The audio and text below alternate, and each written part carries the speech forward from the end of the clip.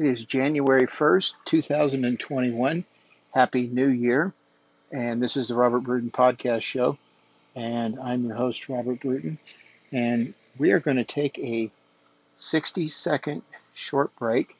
And we're going to come back. It's been close to 2 months since we've made a podcast. And the reason being is I was hospitalized with COVID-19. So we're going to talk a little bit about that today, and we'll be right back. Hi, and welcome back. Just to kind of give you a little heads up here, I do, from the COVID-19, which attacked my respiratory system, it's a little difficult for me to breathe. You'll hear probably an oxygen machine behind me. I have to take oxygen for now. Hopefully that will go away. I can't keep my oxygen level in my blood drops down too much without the oxygen. I've been home a couple of weeks now, and I am getting a little bit better. But I wanted to. It was important for me to start the new year. And especially the new year, since I got to come home doing a show. The show means a lot to me, and it's something that I really felt strongly about. So I may have to stop a few times and put back on my oxygen, but just bear with me, and we'll talk a little bit about what happened and how I got. I don't know how I got sick, other than I just picked it up the way anybody else would, just out. I would go to out in public. Some places we would wear a mask, some places we wouldn't, to be totally honest. I don't know that a mask is 110% going to prevent you from getting COVID-19. I do now have a little different respect for a lot of things that are going on that people seem to have issue with. I do want to say this, though. This is very important. I got to come home, although I was very, very sick and very, very close to being put on a respirator. I still got to come home. Not out of the woods 100% yet, but I want to say that so many people don't get to come home, and there were people in the hospital when I was there that they didn't go home. I talked to nurses and doctors, which, by the way, in fact, all of my nurses in the month that I was in the hospital, all were from FEMA or from a company that contracts out nurses to help out when there's stuff like this. My doctors actually all were from FEMA. I did have one doctor that was tied to the hospital, and the only time I ever saw a nurse that was actually tied to our hospital or the hospital where I was at was my discharge nurse, and everybody else was with FEMA and this other service. And I can tell you, they were amazing, absolutely wonderful and amazing people. I had the first day when I was, or not the first day, but the first day I was actually somewhat coherent, and I could talk to the nurse, and I didn't have on a high flow oxygen mask, and I could actually talk to the nurse. She was with FEMA and from Missouri, I believe, and she had been working basically about 187 days with virtually no break, and it was quite amazing what this woman had been through and done, and was actually getting to go home. for 10 days during Christmas. So that was a big thing. But anyway, I wanted to say to anyone that might be listening who has lost a family member to COVID, I don't take for granted the fact that I got to come home, and that there are and continue to be folks that don't get to come home. There's lots of people who've lost multiple family members. I read a story and saw something where someone had lost 6 family members to COVID-19. And I'm like, good God, how does that, how I just hard to get my head around that. And hard to get my head around the fact that doctors and nurses are doing everything that they can to help. And it's difficult for them because there is uh, so much death, and uh, it's it's it's hard to to get your head around. It really is. Sorry, I just it means a lot to me that I got to come home. Means a lot to me the level of care that I got, and I just don't take that for granted. And this is not uh, a podcast where I've had some, epiphany of life. Uh, it's just something where I'm showing respect to people that are uh, going through this, and especially folks that have lost family members and close family members. And so, uh, God bless you, and I'm praying for everybody who suffers from this pandemic disease. Um, so, forgive me. It's like I said, I have to be on oxygen uh, here at home. Um, I'm on 3 liters of oxygen, 4 when I get up and move around and sit down so I can recatch my breath. I have a oxygen meter that measures my oxygen in my blood that I watch sometimes, and I'll be honest, it gets a little frustrating because I sit here, and when I'm on oxygen, I'm actually still not even up to a normal level, but it just plummets when I get off of it, and so you don't want to have to be on this all the time. I don't want to have to walk around with a damn oxygen machine, you know. So you have a renewed respect and a renewed sense of uh, tolerance for uh, folks that have to it's hard to to think that some people have to deal with this every day. I can't imagine. I don't suffer from asthma, but I certainly have a respect for adults and children who do suffer from it and what they go through, because what got me to the hospital, and we'll go through the kind of the chronological order, but what got me to the hospital is I honestly couldn't breathe. I felt like I was drowning, and it was incredibly hard to get a breath, and I really couldn't breathe.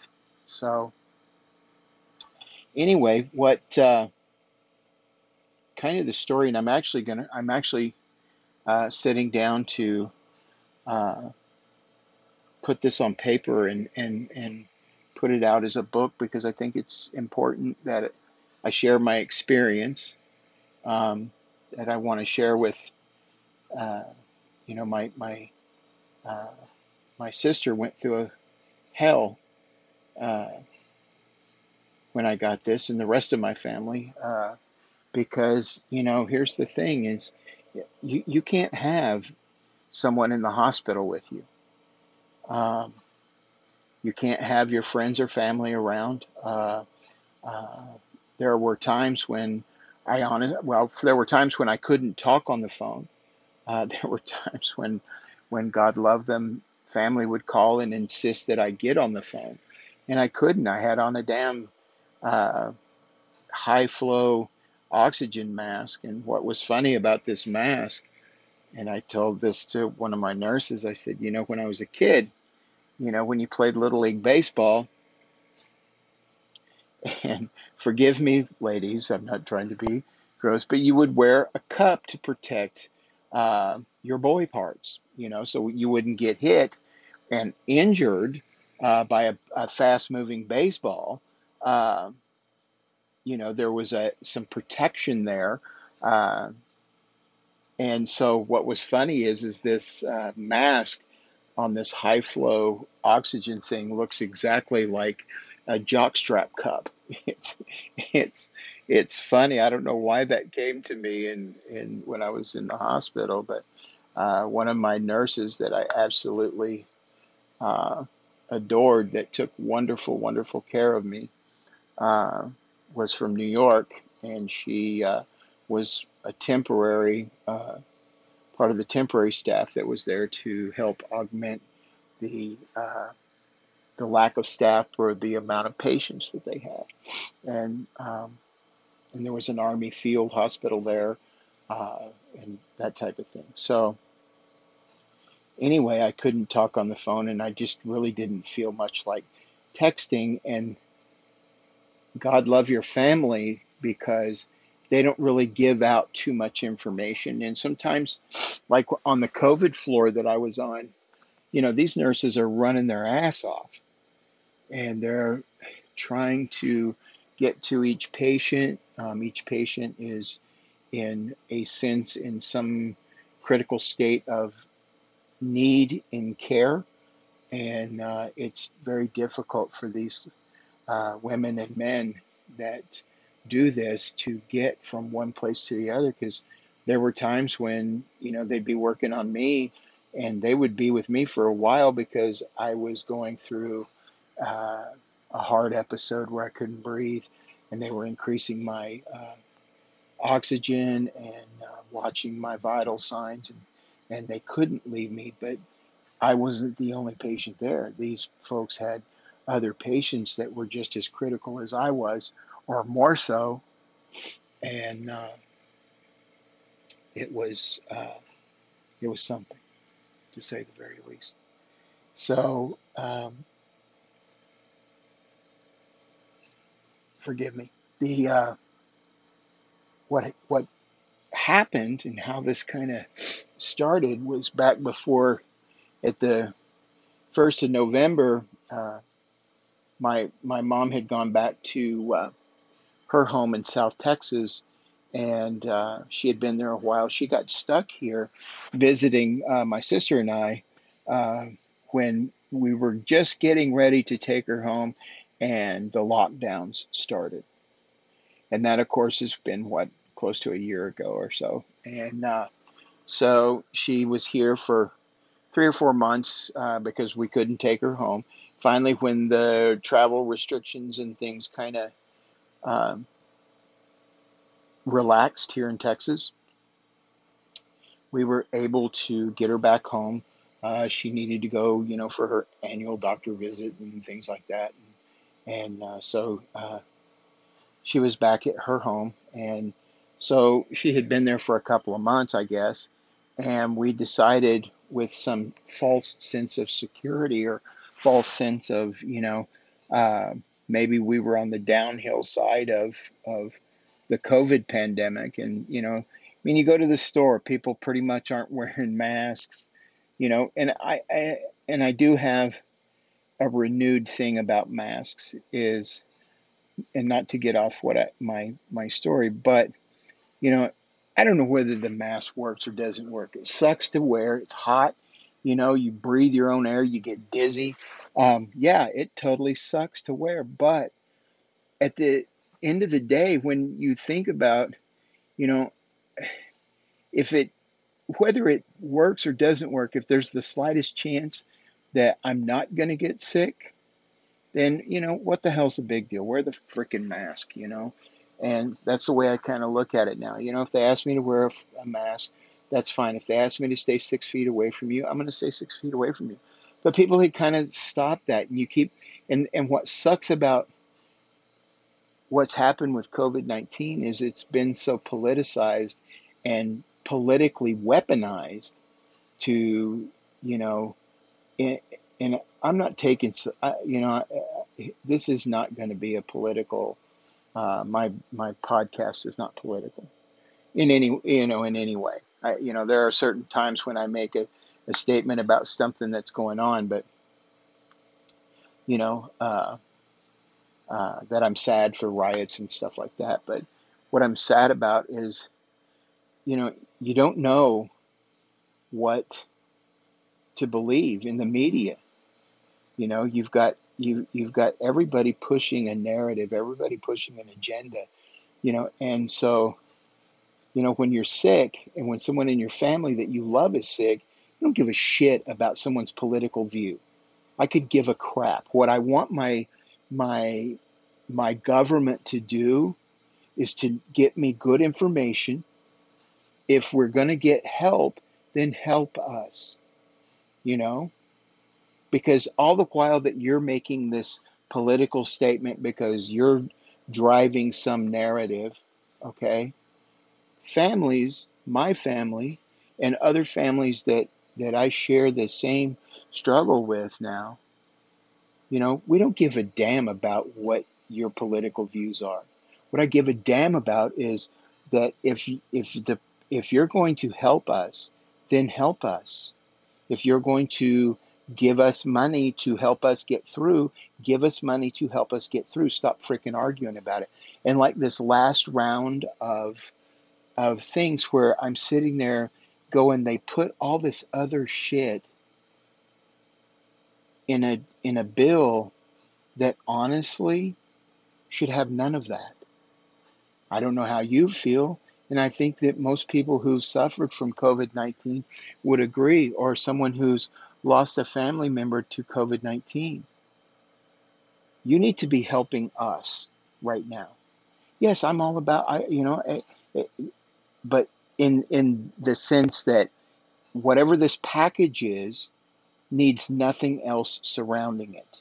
It needs no pork, as you Washington yahoos want to call it. It needs to be about helping your fellow countrymen, helping your fellow citizens. And that's as political as I'm going to get in this, is that I don't understand how you could put all that bullshit in something that should be helping American families. Okay, yes, you can go do the things that you want to do. Help the Kennedy Center, help these other countries, do whatever it is you're going to do. Do it in another bill. Do it in an appropriate bill. This is about helping your countrymen, not helping, uh, a nonprofit, Anyway, it's neither here nor there at this point. And then, uh, and offer some pittance to, you know, families that have been hurting for months, all the while you're drawing a paycheck, Mr. Washington and Miss Washington, you know, and you're still getting a paycheck. And there's lots of families and folks out there that aren't. So that's as political as I want to get with this. Because I really hope that this reaches families who are in the midst of, or God forbid, may come up on uh, either getting sick or uh, having a family member get sick. And I try to look at the positive from this, is although I've talked about, that I respect the folks that have lost family members to COVID-19, but the survivability rate, according to the CDC and things like that, is really high, and so thank God. But the illness is nothing to play with. It certainly got my attention, certainly scared the living hell out of me, um, because there were times uh, that I didn't think I was coming home, and didn't really have a way to get in touch with anybody in my family, nor would it have been appropriate I think, in hindsight, to call and say, hey, I may not make it, because that would have made it already a horrible situation for a family member. That would have made it excruciatingly unbearable, um, at least in my opinion. And the opinion of, because I asked a nurse, I said, should I be telling my family goodbye? And she said, you can, but here's the thing. They can't come see you. They can't see you right now. And she said, if you make it, then the hell they would have gone through would have been unnecessary, And so you have to kind of make that decision that you're not going to say anything, even though they're asking you permission to hook you to, if they have to hook you to a respirator, uh, can they do that? Because you may not be coherent enough to make that choice when it's time to make that choice. Uh, and and that, and your doctor telling you that's a last resort, that's going to be, and then all you hear is, if you have to be put on a respirator, the chances of walking away from that are pretty remote. So it's all really scary. Um, and you do get, dangerously sick, no doubt. Uh, Although, for example, let me go back. Okay, so we let me get back on the chronology of what got me in the hospital. Is, about the 1st of November, we decided to bring my mother back, because, again, we're under a false sense of security that, well, everything's pretty much okay, vaccines on the way, uh, the doctors are, well, I shouldn't say the doctors, the media is, you've got some states that are going crazy with it, but you got other states, and including my own, that's saying, everything's pretty much okay. Um, and that, we try to get back to a safe semblance of normalcy, whatever that's going to look like.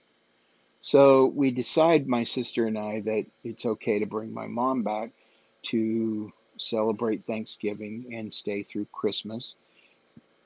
And then this weekend actually would have been the weekend that we would have taken her home. And so we bring her here. Everything's okay. My sister and I have no symptoms. We have nothing. People in my work, there's been a couple people that have been out with it, but nobody, um, has been overly sick. And so, about a week or so, her being here, all of a sudden I get sick. I wake up in the night one night, my pillow is soaking wet. Uh, I had to change shirts because I'm sitting there, and I had apparently just been sweating profusely while I was sleeping, and actually the heat came on and was blowing on me, and you could, how when your shirt's wet and wind is blowing on you, that cold, and that's the way it felt. And I woke up and I'm like, Jesus Christ, wow. So I get sick, and so it progressively gets worse. I call my doctor. My doctor said, hey, don't come in. I'm going to call you in a prescription. They called me in an antibiotic, and they called me in a steroid. Um, and so I began that. Didn't really help much. Then I went to the ER. I ended up uh, being short of breath and things like that, and so and I just was very, very sick. Felt like having a terrible case of the flu, and so I go to the hospital. They see me, get me on some oxygen, everything, and he says, "Well, I'm going to send you home." Uh, they had done a COVID test and told me that I was tested positive for COVID-19, and they were going to send me home with different antibiotic, and they were going to up my steroids. And they were going to start me on a nebulizer with a breathing treatment with that and utilizing a nebulizer.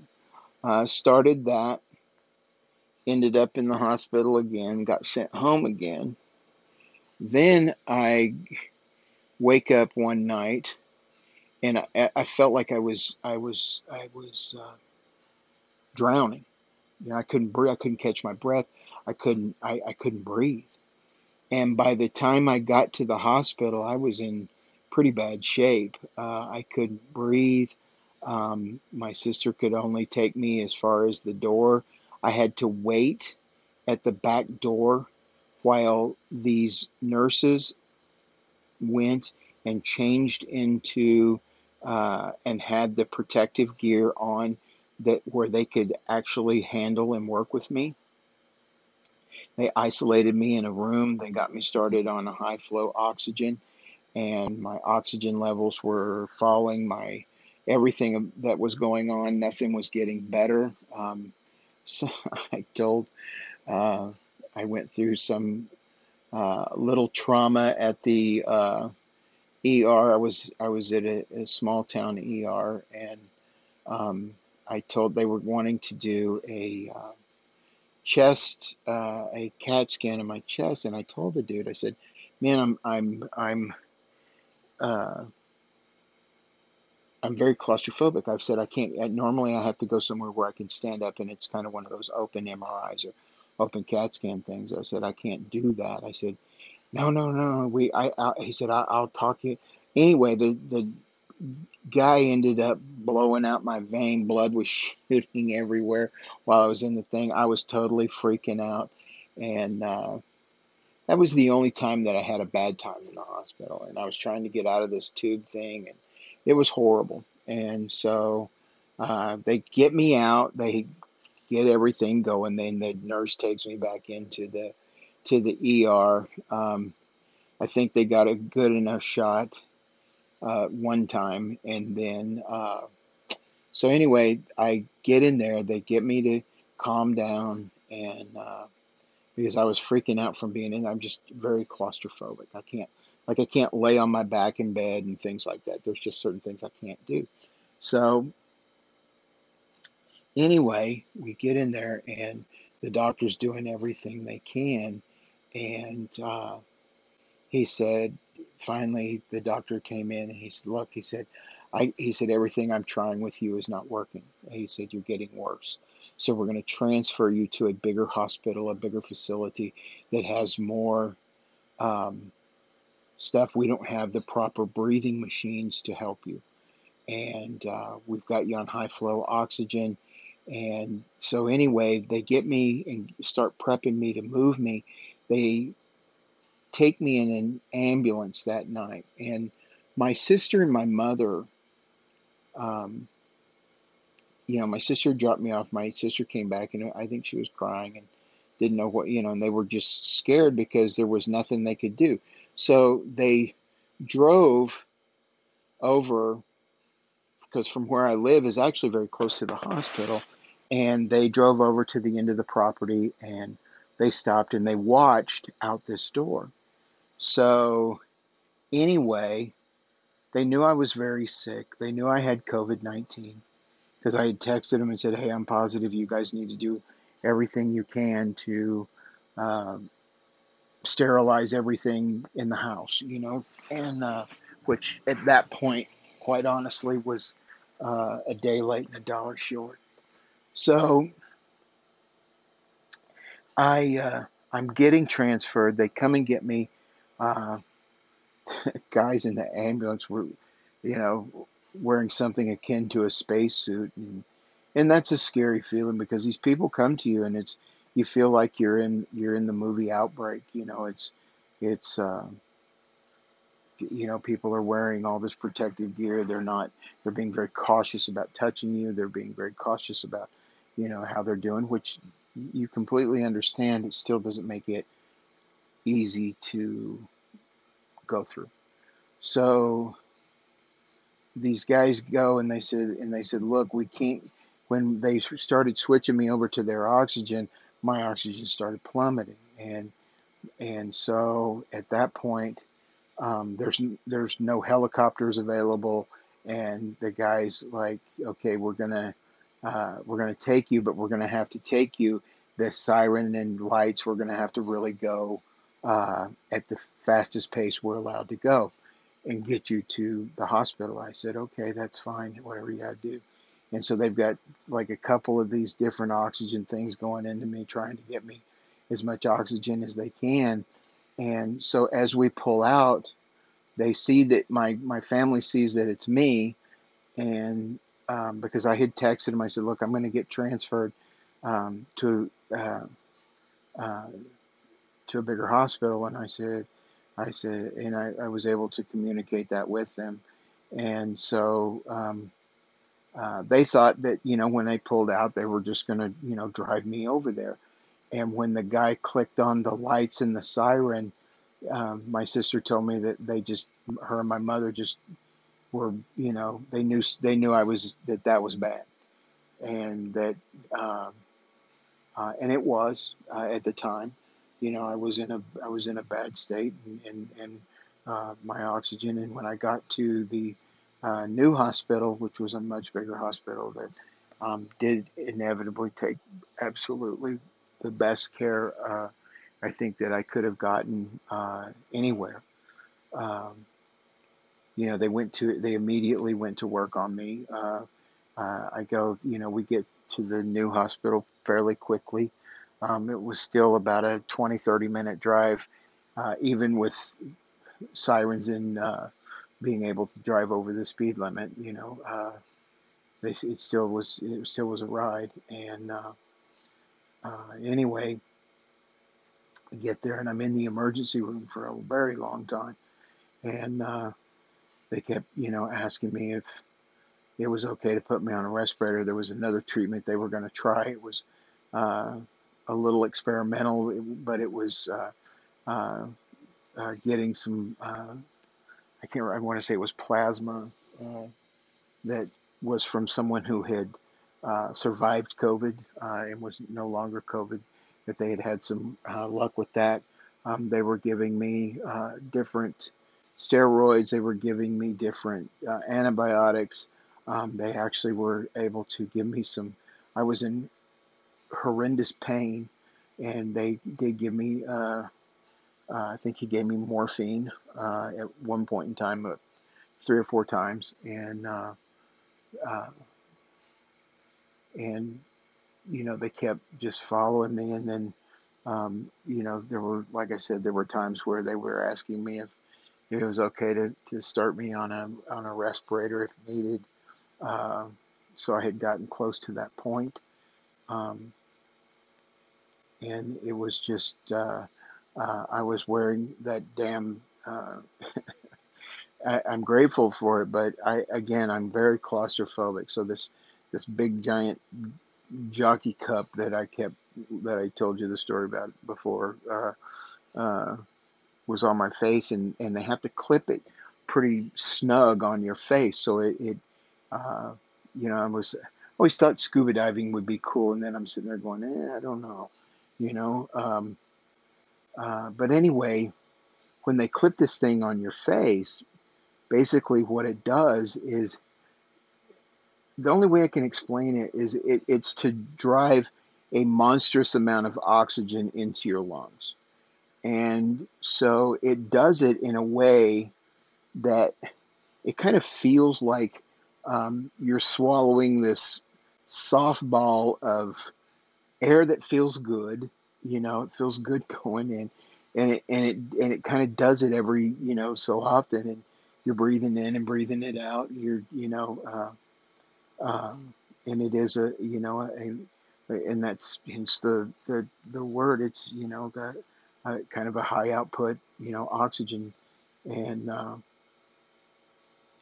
so I'm breathing that. I get going with that and get going with that, and and what really sucked for me the whole time I was there is, I don't know why they were having a really hard time getting my veins so that they could get blood work.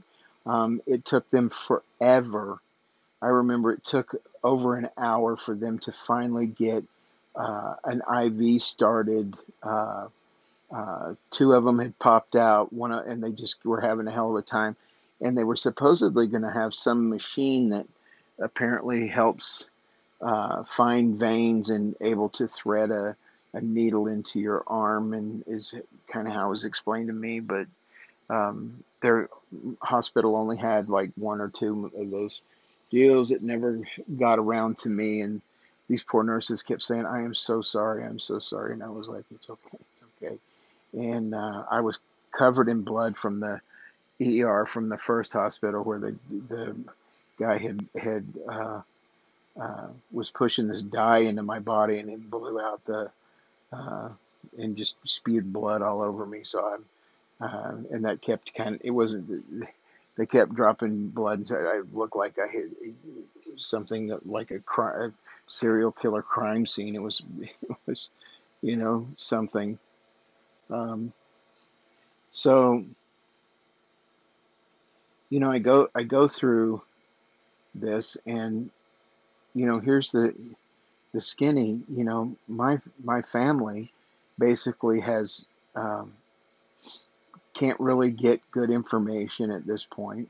They know I've been taken over there. I'm trying to get to a point where I could text my sister and let her know, hey, look, I'm okay. I took a couple pictures that I'm going to put in the book. I took a couple pictures of this mask thing on, and what it looked like. And so anyway, I'm trying to communicate with them because I know they're probably freaking out. And so I go through, and I couldn't really honestly say how long I had been in the ER. I know it was quite a while, and I know that the folks there, and I remember the doctor was such a cool man. He would come in, and he would put his hand on my shoulder, and he was, they were, we were kind of having to holler at each other because not only did he have on masks and a face shield, but I had on a mask where it was hard for me to talk, and it was hard for me to talk because it's pushing all this oxygen down your throat or down your nose, and it's something that I've never experienced before. So and he was trying to explain to me what I was going to feel and what was going on, and he was telling me he kept, he was really watching my vital signs because he wanted to make sure before he did not want to put me on a respirator unless there was just no other, unless it was his last resort, unless it was his last stand to save my life, basically. And we got there a few times where he would say, "Look, I'm really close to having to move you over to a respirator," and he would tell me, he said, "I'm sorry, but he said this is going to be the thing that helps keep you alive and keep you breathing, and you're just not responding to any of the things that we're doing as well as I had hoped." And so we went through that a few times, and uh, he would say, "Okay, let's move him," and then he would say, and then all of a sudden something would change. So it's uh, I'm,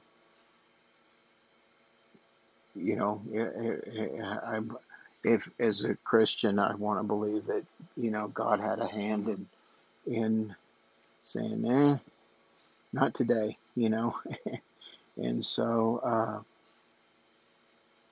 we went through that a lot. Again, everybody was uber nice and uber friendly. And I'm trying to communicate as best I can to my family. So I finally stabilized at one point in time, and the doctor came in. He said, "All right," he said, "I think some of the things that we've given you, some of the things that we're doing, are actually helping." He said, "I know you don't like this mask," and because I kept telling them I was really claustrophobic, so they were giving me some medication to help calm me down and to help me where I wouldn't freak out because it was a uh, because it was something that I had never experienced. So, all right. So I'm going to need to take a little break here. I didn't realize I'd be able to talk actually this long. I'm going to get a little oxygen and I'm going to come right back and we're going to finish this out. All right. So hang on. I'll be back in a moment. Okay. Thanks for staying with me. All right. So we'll kind of speed up a little bit here and they, oh, and if you've never had a COVID-19 test, it's not very much fun either. It doesn't like it's not, but they stick this toothbrush up your nose basically, and it's kind of a funky feeling. So I had gone through that. Not only at the hospital before, but the next hospital I got to, they had to do another COVID test on me. So obviously I was very positive. So anyway, um, I'm going to get transferred to the COVID-19 floor in the hospital, which was the eighth floor. And I get moved up to the eighth floor, which was, made me breathe easier and made my family breathe easier. Still wasn't out of the woods, but uh, definitely a positive sign that I was out of the ER and out of that basically, for lack of a better word, trauma treatment that I was getting quickly uh, and just trying to stabilize me enough to even move me to the COVID-19 floor. So I get moved up. The respiratory people come and check the high flow oxygen and get me kind of fixed up, and they give me a little bit more medication that calms me down and helps me relax so that I can tolerate everything that's going on. Because they're doing a lot. That's the whole thing is you got several people at one time doing uh, all kinds of things here. Where you got people taking your blood, you got respiratory people adjusting your oxygen, you got doctor listening to your lungs. You've got all kinds of things going on at the same time where that was somewhat new to me. So it was uh, to say it wasn't scary would be an understatement. It was scary. It was scary as hell. Um, but I knew I was in a good place and I knew I was getting good care, and they were communicating with me at that point very, very well. So I get to my room. They get me all fixed up, and the nurse was really sweet. It was the girl that I had first gotten that was with FEMA, and uh, she was always really nice to me. She asked me, she kind of was feeling my feet. She goes, "You seem a little cold." She goes, "I got just the thing," and then comes in with this warm blanket and uh, covers me within, kind of tucks my feet with this warm blanket and makes sure that I'm warm. And so anyway, they get me fixed up, and I'm on this machine. And hang on a second. Okay, sorry about that. I had to sneeze and get another little thing of oxygen. Um, so basically, I'm there uh, for right at a month.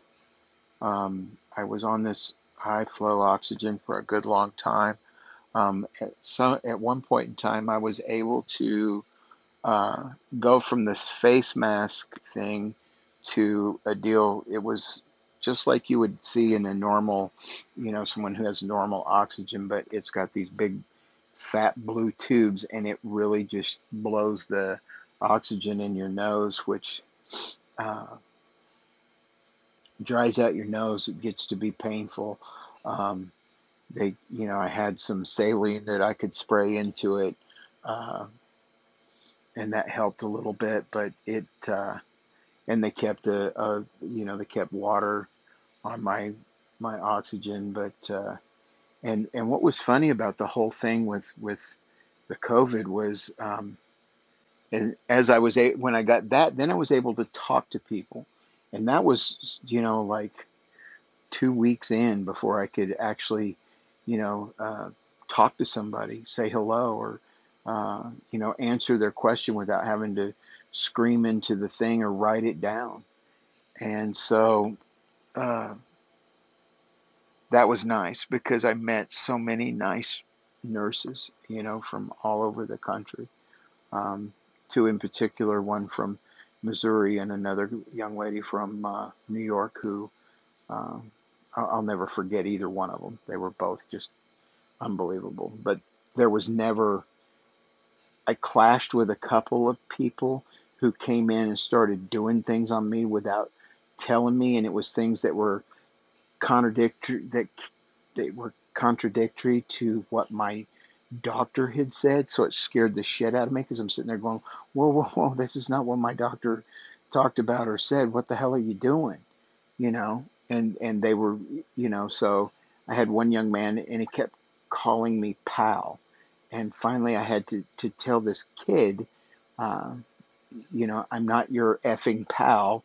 Uh, have some respect, and tell me what the hell you're doing, or go get your supervisor. And that was the only time that I felt like um, I had gotten somebody that I just clashed with.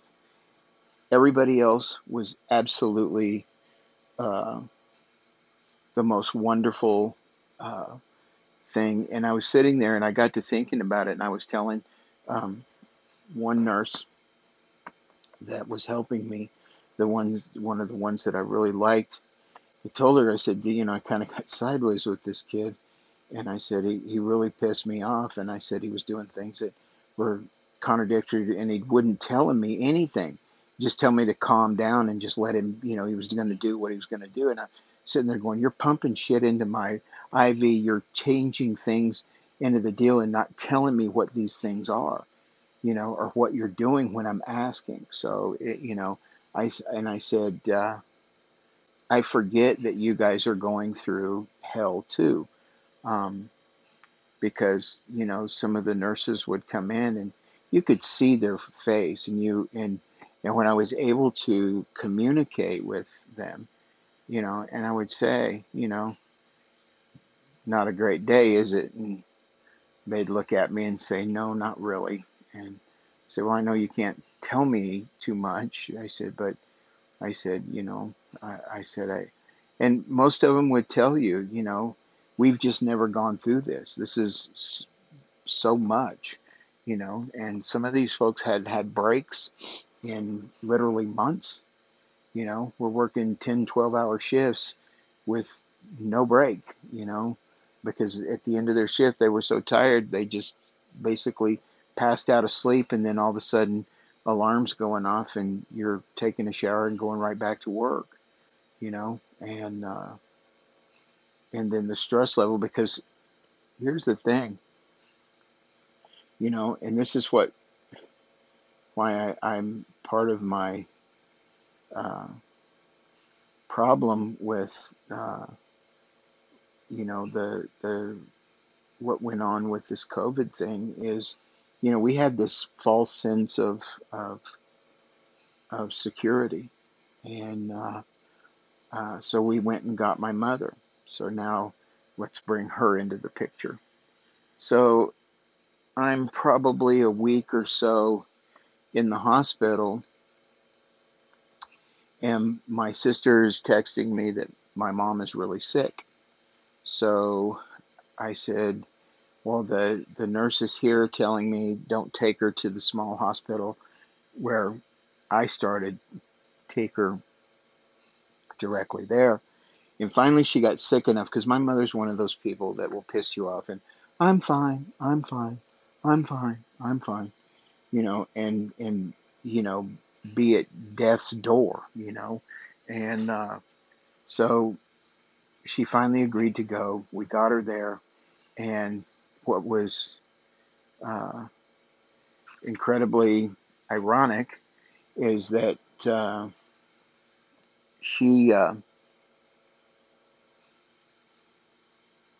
once they get her through the system through ER, she's actually, they're starting a second, because COVID was really running rampant where we were.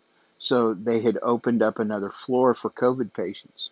They had filled up the floor I was on, and now they were going on to floor 2 to fill it up with COVID patients that they had already in their ER. And so they get ready and they move my mom, and she is literally in the room above mine. And so anyway, my one of my doctors was so cool. I told her that, I said my mom is here, and she was like, "Oh, I'm so sorry." And she goes, "But what's her name?" She goes, "Let me go check on her." So my doctor actually came back and told me what was going on. And here's the thing with COVID-19, and here's where um, it pisses me off, because you get these stories in the media of how COVID affects people, and honestly, it if there it is like, for me, it attacked my respiratory system. For my mother, it was more her intestinal stuff. Although she did, she was having a hard time breathing. It was more, she suffered more from her stomach. And people, it just affected people in different ways, and they kept saying how, people her age were more likely to die, and yet she was in the hospital after me, and she was out of the hospital before me. And thank God, that uh, she was able to live through this, and able to come home. She's actually recovering quicker than I am. We're actually in separate homes, uh,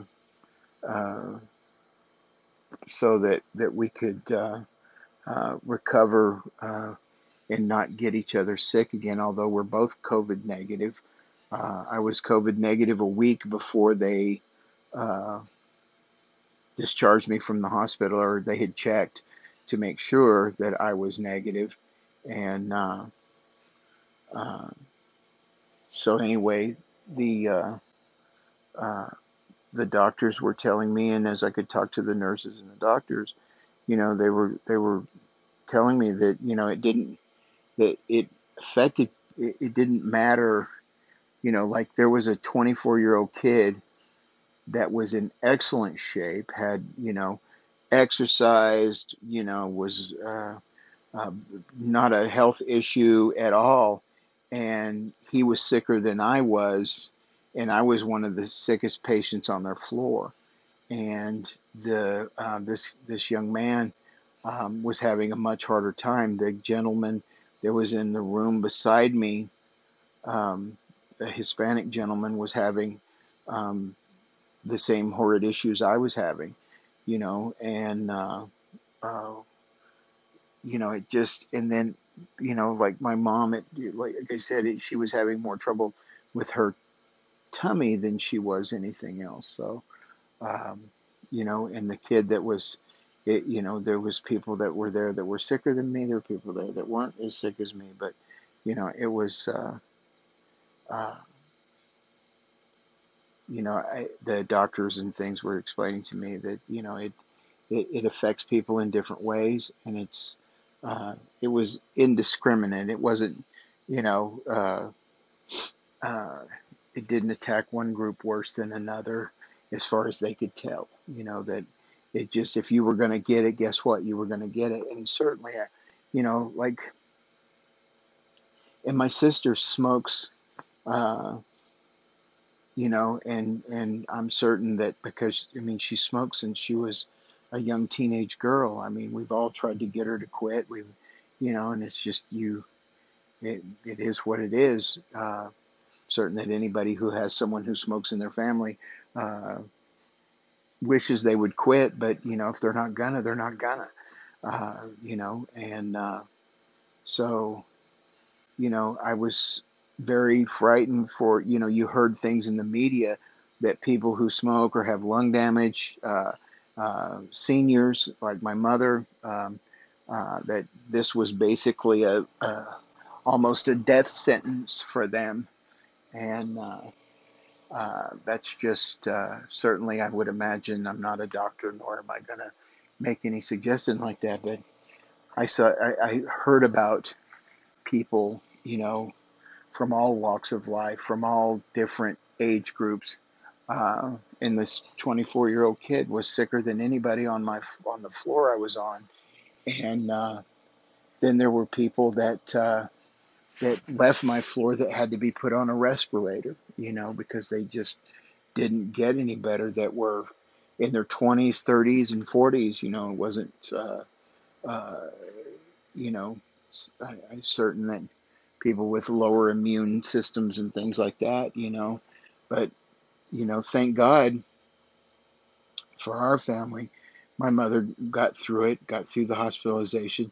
My sister, and this is what you have to imagine with COVID-19. If you haven't had anything and you're bitching about wearing a mask and these kind of things, think about this for a minute. My sister now has her brother and her mother, which, we don't really have. I mean, we've got other family, but it's been kind of us for most of our lives. Um, you know, uh, my dad, and just before I got ready to go into the hospital, a couple of days before, I found out my dad has stage 4 cancer and was beginning his treatment and is currently getting cancer treatments every week. And he was in as a diabetic, which I am too. He can't take chemo because his kidneys have shut down because of his diabetes, and that's a whole other issue. And so it was something really hard for us to get. Now you've got that going on. My sister, the two people that she basically are a part of, or the closest part of her life, are now in the hospital with a disease that could potentially kill you, and she's by herself. I mean, it's a 6-hour drive for any other family member to come here, uh, and the one that would have is having to get cancer treatments. So, you know, uh, it was quite a scary ordeal for her. So she's got just people that I work with that were amazing to help her. Um, and she can't get through on the phone sometimes to find out how we're doing, or they're just giving her very vague information. So I can't imagine what she went through. Uh, I know that there were times where she said she, broke down and basically lost, as we all put it, you lose your shit. And, she doesn't know whether the two people she's closest to in her life are even going to come home, and so I was very worried in the hospital for that.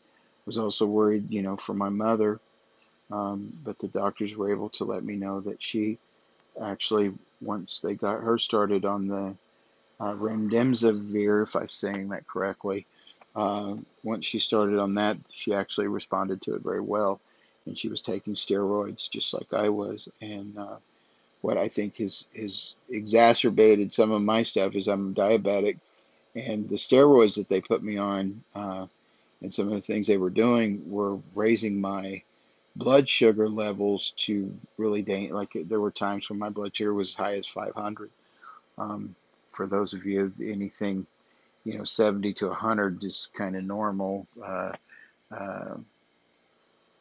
and so uh, but my blood sugar, I was having to get insulin shots uh, 3, 4, 5 times a day because my blood sugar kept elevating so high, and I was getting quite a bit. I was getting a long-acting insulin and then just insulin, and was getting shots. I was having to get shots in my. Of course, my stomach just basically was black from all the insulin shots and the was having to get another shot because you get blood clots real easy.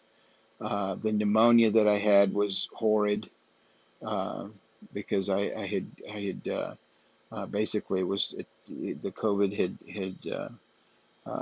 uh, had turned into pneumonia in my lungs, and so it just was an utter mess. And finally, I started to stabilize, uh, and I had gone through all the regimens of uh, antibiotics that I could possibly take. They had got me through. I was having to take steroids still, certainly having to take my diabetes medicine, but I was able to basically get off the high flow oxygen and onto regular oxygen. Um, my O2 saturation in my bloodstream uh, is still not very good, so that's why I have to stop and breathe in my oxygen, and because it drops down into the 80s, and it should be somewhere 97, 98, 99%, and it gets there with the oxygen, but it doesn't stay there unless I keep the oxygen on. And I've been home now a couple weeks. This is really the first time where I felt strong enough or could, put my oxygen down long enough to actually talk. And I really need to be doing this. I really need to be, I try to get up and move about, and so that, I can hopefully soon get off. There is substantial damage to my lungs. Uh, Probably going to be on oxygen for a while. Uh, but I would like to get my strength back so that I can, was able to sit up enough today to, want to write about this and uh, talk in more detail about uh, what we went through and what we went through as a family. But if you've got a family member, and what sucks is that how many, this whole thing, I'm sitting there, and it makes you think about this stuff. How many families have lost somebody where there was no way that you could go tell them goodbye. There's no way, like, I could, like, right now, my dad's going through this horrid thing. There's no way I could go see him, one, because I don't have the strength to do it, but two, he's already in a incredibly fragile state. And, unless I had a fresh COVID test, I wouldn't, I would, I, you know, do you go and put him at risk, And then if he goes in the hospital, I can't go tell him anything. I can't go tell him goodbye. I can't go hold his hand. I can't, and that's the same thing with me. My sister couldn't, if something was going to happen, she would have had to have found out, and that would have been that. So I want to write about that in more detail and greater length, and that's why, I wanted to I hadn't been on, uh, it's been a couple months since I posted a podcast, so I just was like, I want to get on here and talk to folks that, and let you know, hey, I didn't forget to do my podcast, but I did go through some, it's been a lot, and I want to share that experience so that people don't fear, have as much fear, with what's going on, and to say that, if there's little things that we need to do for now, whether we like it or don't like it, um, just do it. The one thing that they shared with me in the hospital that was the most important thing that you could possibly do is wash your hands. Wash your hands, and wash your hands as many times a day as you possibly can, and uh, not touch hard surfaces, that you need to clean at home. You need to clean hard surfaces. It's not so much your pillow and linens that you need to worry about, is much as it is like, and this is, I don't want to be, this is not gross, but if you have a family, everybody, you need to put and keep Clorox wipes in the restroom, and everybody needs to wipe the toilet seat, you know, and this helps prevent, and this helps prevent spreading if someone's sick. So if you go to the bathroom, then you need to clean the toilet seat and do that and wash your hands. Obviously, we wash our hands after we go to the restroom, no doubt. But if you come in from outside, if you've been to the store, if you've done something, gone to a convenience store, wash your hands. Keep some antibacterial stuff in your car and clean your hands. And, that was the one thing that they told me when I go home to keep my sister from getting sick and to keep me from getting sick again because my sister didn't go in the hospital is that we needed to wash our hands, clean the toilet seats, clean hard surfaces, use plastic ware and paper plates to eat from, and just throw them away, and not share, a Coke, not share, hey, let me have a drink of that, and uh, those were the things that you may not do as much if there wasn't COVID-19. You may not even think to go, wow, why am I cleaning? But they told me a big deal is cleaning the toilet seat uh, after you've gone to the restroom, is wiping it with a Clorox wipe and chuck that away and keep that clean for the next person to come in, because that's how disease is spread around. And so we we thought of, we you just do those things, and if wearing a mask, if you hate wearing a mask and everybody's saying a mask is bullshit, you got half the country saying a mask is bullshit, and half the country, uh, you see people driving down the road with a mask in their car, with nobody else in the car, and you're going, dude, you're in the car, and if that gives you a sense of security, then great. Who gives a shit? Who am I to judge?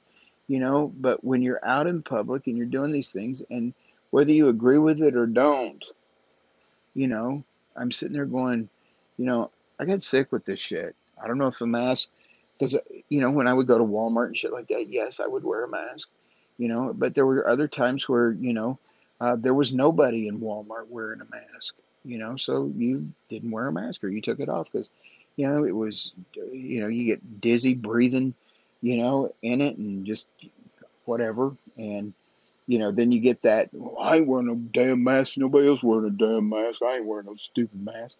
Well, I'm not saying that's what can get you sick, but if it is or isn't, do you really want to take that chance? So, for now, wear the freaking mask.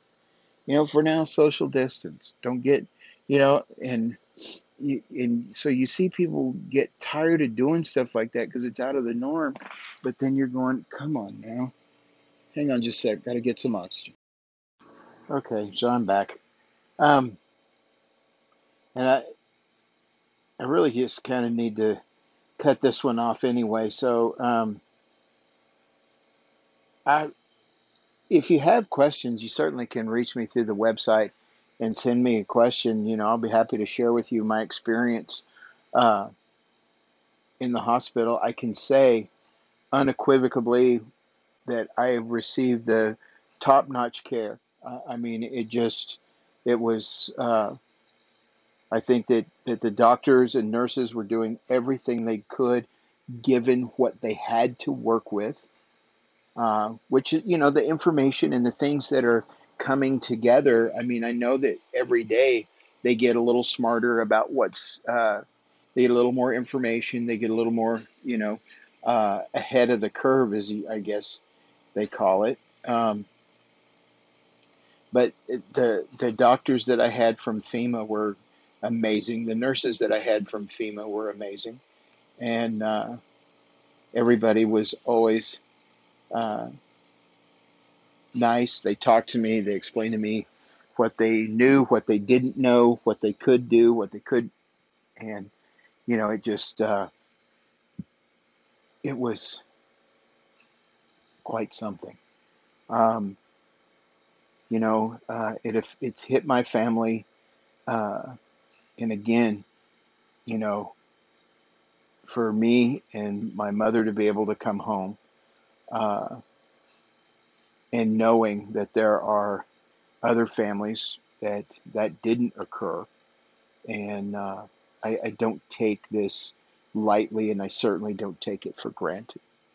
And so, I feel blessed and privileged. That's why I want to put all this in a book. So I've already started making a lot of notes. I've already started putting some stuff together, and I just want to talk about it and put some stuff out there, and help educate folks uh,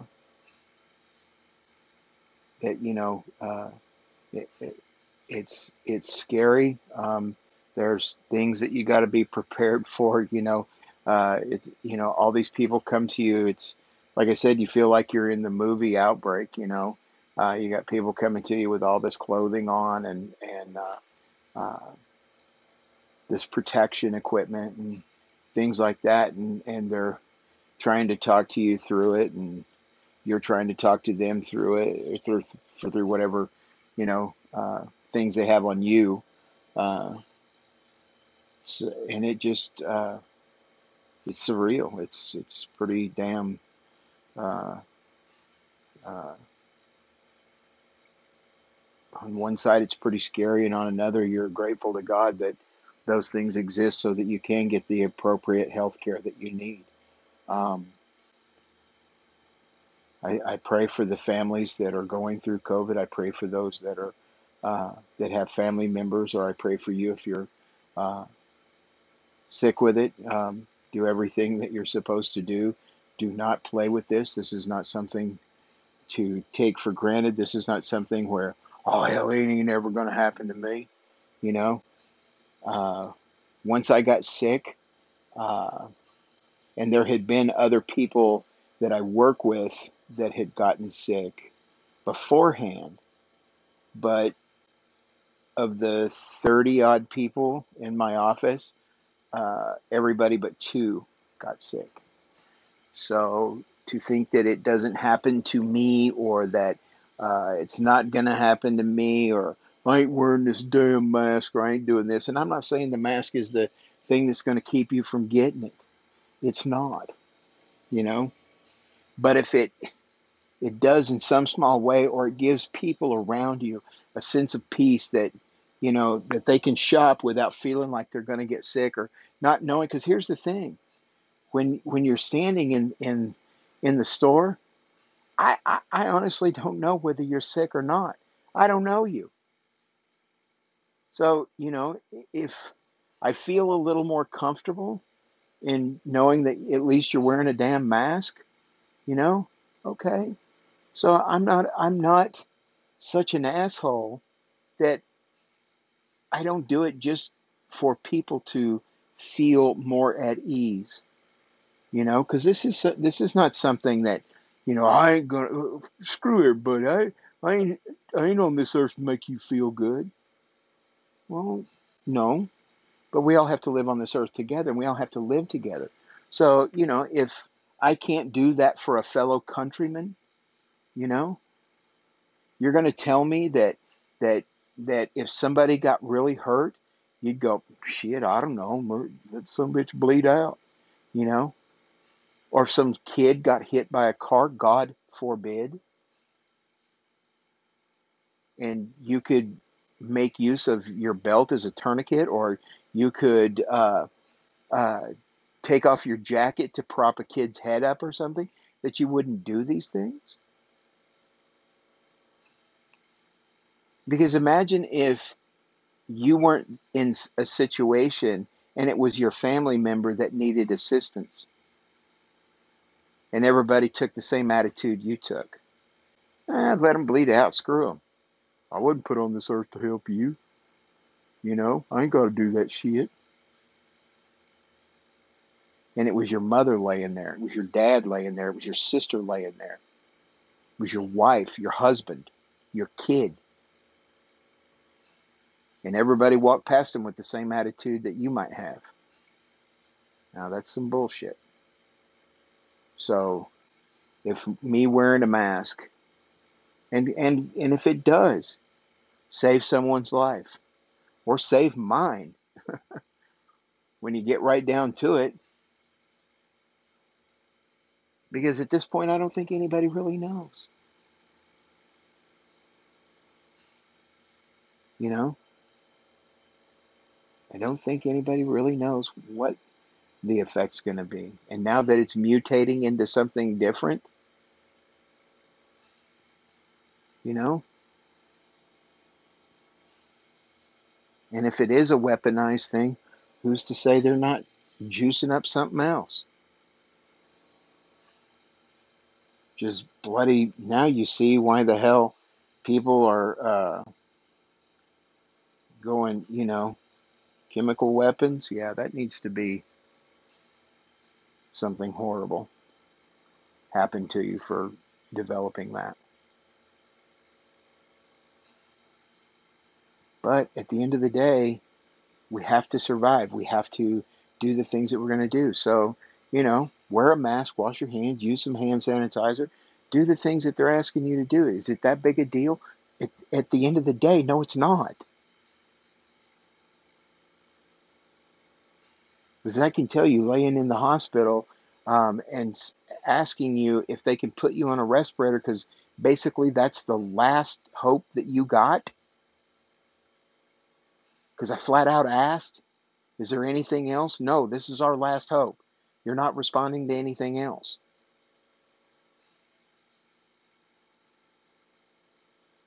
So, will I be a little more diligent in following the procedures that, because there's some of those guys up there that I don't agree with, that I think have another agenda? Sure.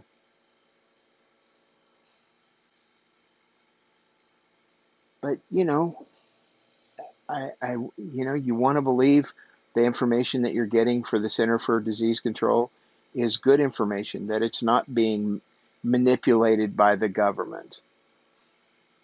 You want to believe that there are people there that give a shit, that, I'm okay, you're okay. So if they say do these things, or we have to do certain things, yes, I'm distraught because I don't want people to lose their businesses. I don't want restaurants to shut down forever, you know? And I feel for, more than ever, I feel for people who've lost their job, can't work. They're on a lockdown, you know, that makes no sense. I think if we do the things that, I think if you wear, I mean, if you can stay at home and be locked down, or you can wear a mask, which one are you going to choose? You can go to work, not get too close to other people. Everybody kind of, keep their area clean, you know, make sure nobody's, got a temperature, those type of things. But you got a job and you got your paycheck. Or you can sit at home with no paycheck. So, do I agree with some of the stuff that's going on? Absolutely not. Do I agree with the safety things now more so than ever? Absolutely. No matter how stupid I think something is, or how much of a pain in the ass I might think it is, or how much, God dang, I got to go back to the car and get my flipping mask because I can't go in the store. Well, I'd a whole hell of a lot rather be able to go to the damn store, forget my mask in the car, have to walk back out and get my mask, come back and go in the store, than to be sitting at my home, drawing no paycheck, wondering what the hell are we going to do? Looking in the refrigerator going, oh shit. looking at my bank account and crying and going, what the hell? How are we going to survive? Because it took how many more months? And I made too much money to get a stimulus check, so it doesn't mean anything to me anyway.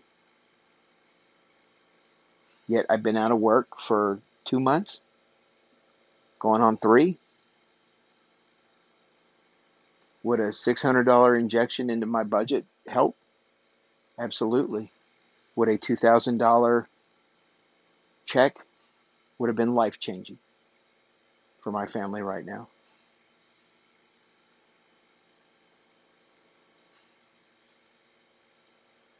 So we all could use help, and we all need help. I will, like I said, I will happy to answer anyone's questions. Uh, you can go to my website, which is robertbruton.com. There's also, it should be a link in the show. You can also send me a voice through on the show's website.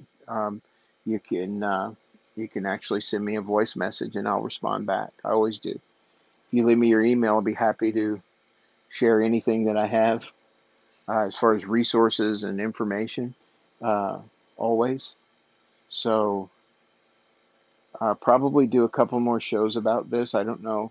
I just wanted to get something out today. Uh, I know it's kind of mishmashy and gone from here to there and that kind of thing. Uh, so forgive me. I know I had to stop a lot, and I know that you probably hear this. My oxygen machine is it's this electric thing, and it kind of runs and it makes its own oxygen. And so if you heard that in the background or heard me breathing into my mask because I was running out of breath, which I'm about to do, um, and let's just call it a day. All right, this is the Robert Bruton Podcast Show, and I'm glad to be back. Uh, like I said, I'm going to do some more shows. I'll let everybody know when my new book's going to be available. I haven't decided exactly how I'm going to work with that to uh, help, but I want the proceeds, part of the proceeds, to uh, help folks. So we'll figure that out as we go. But for now, I'm just grateful to be here. So this is Robert Bruton. Bye for now.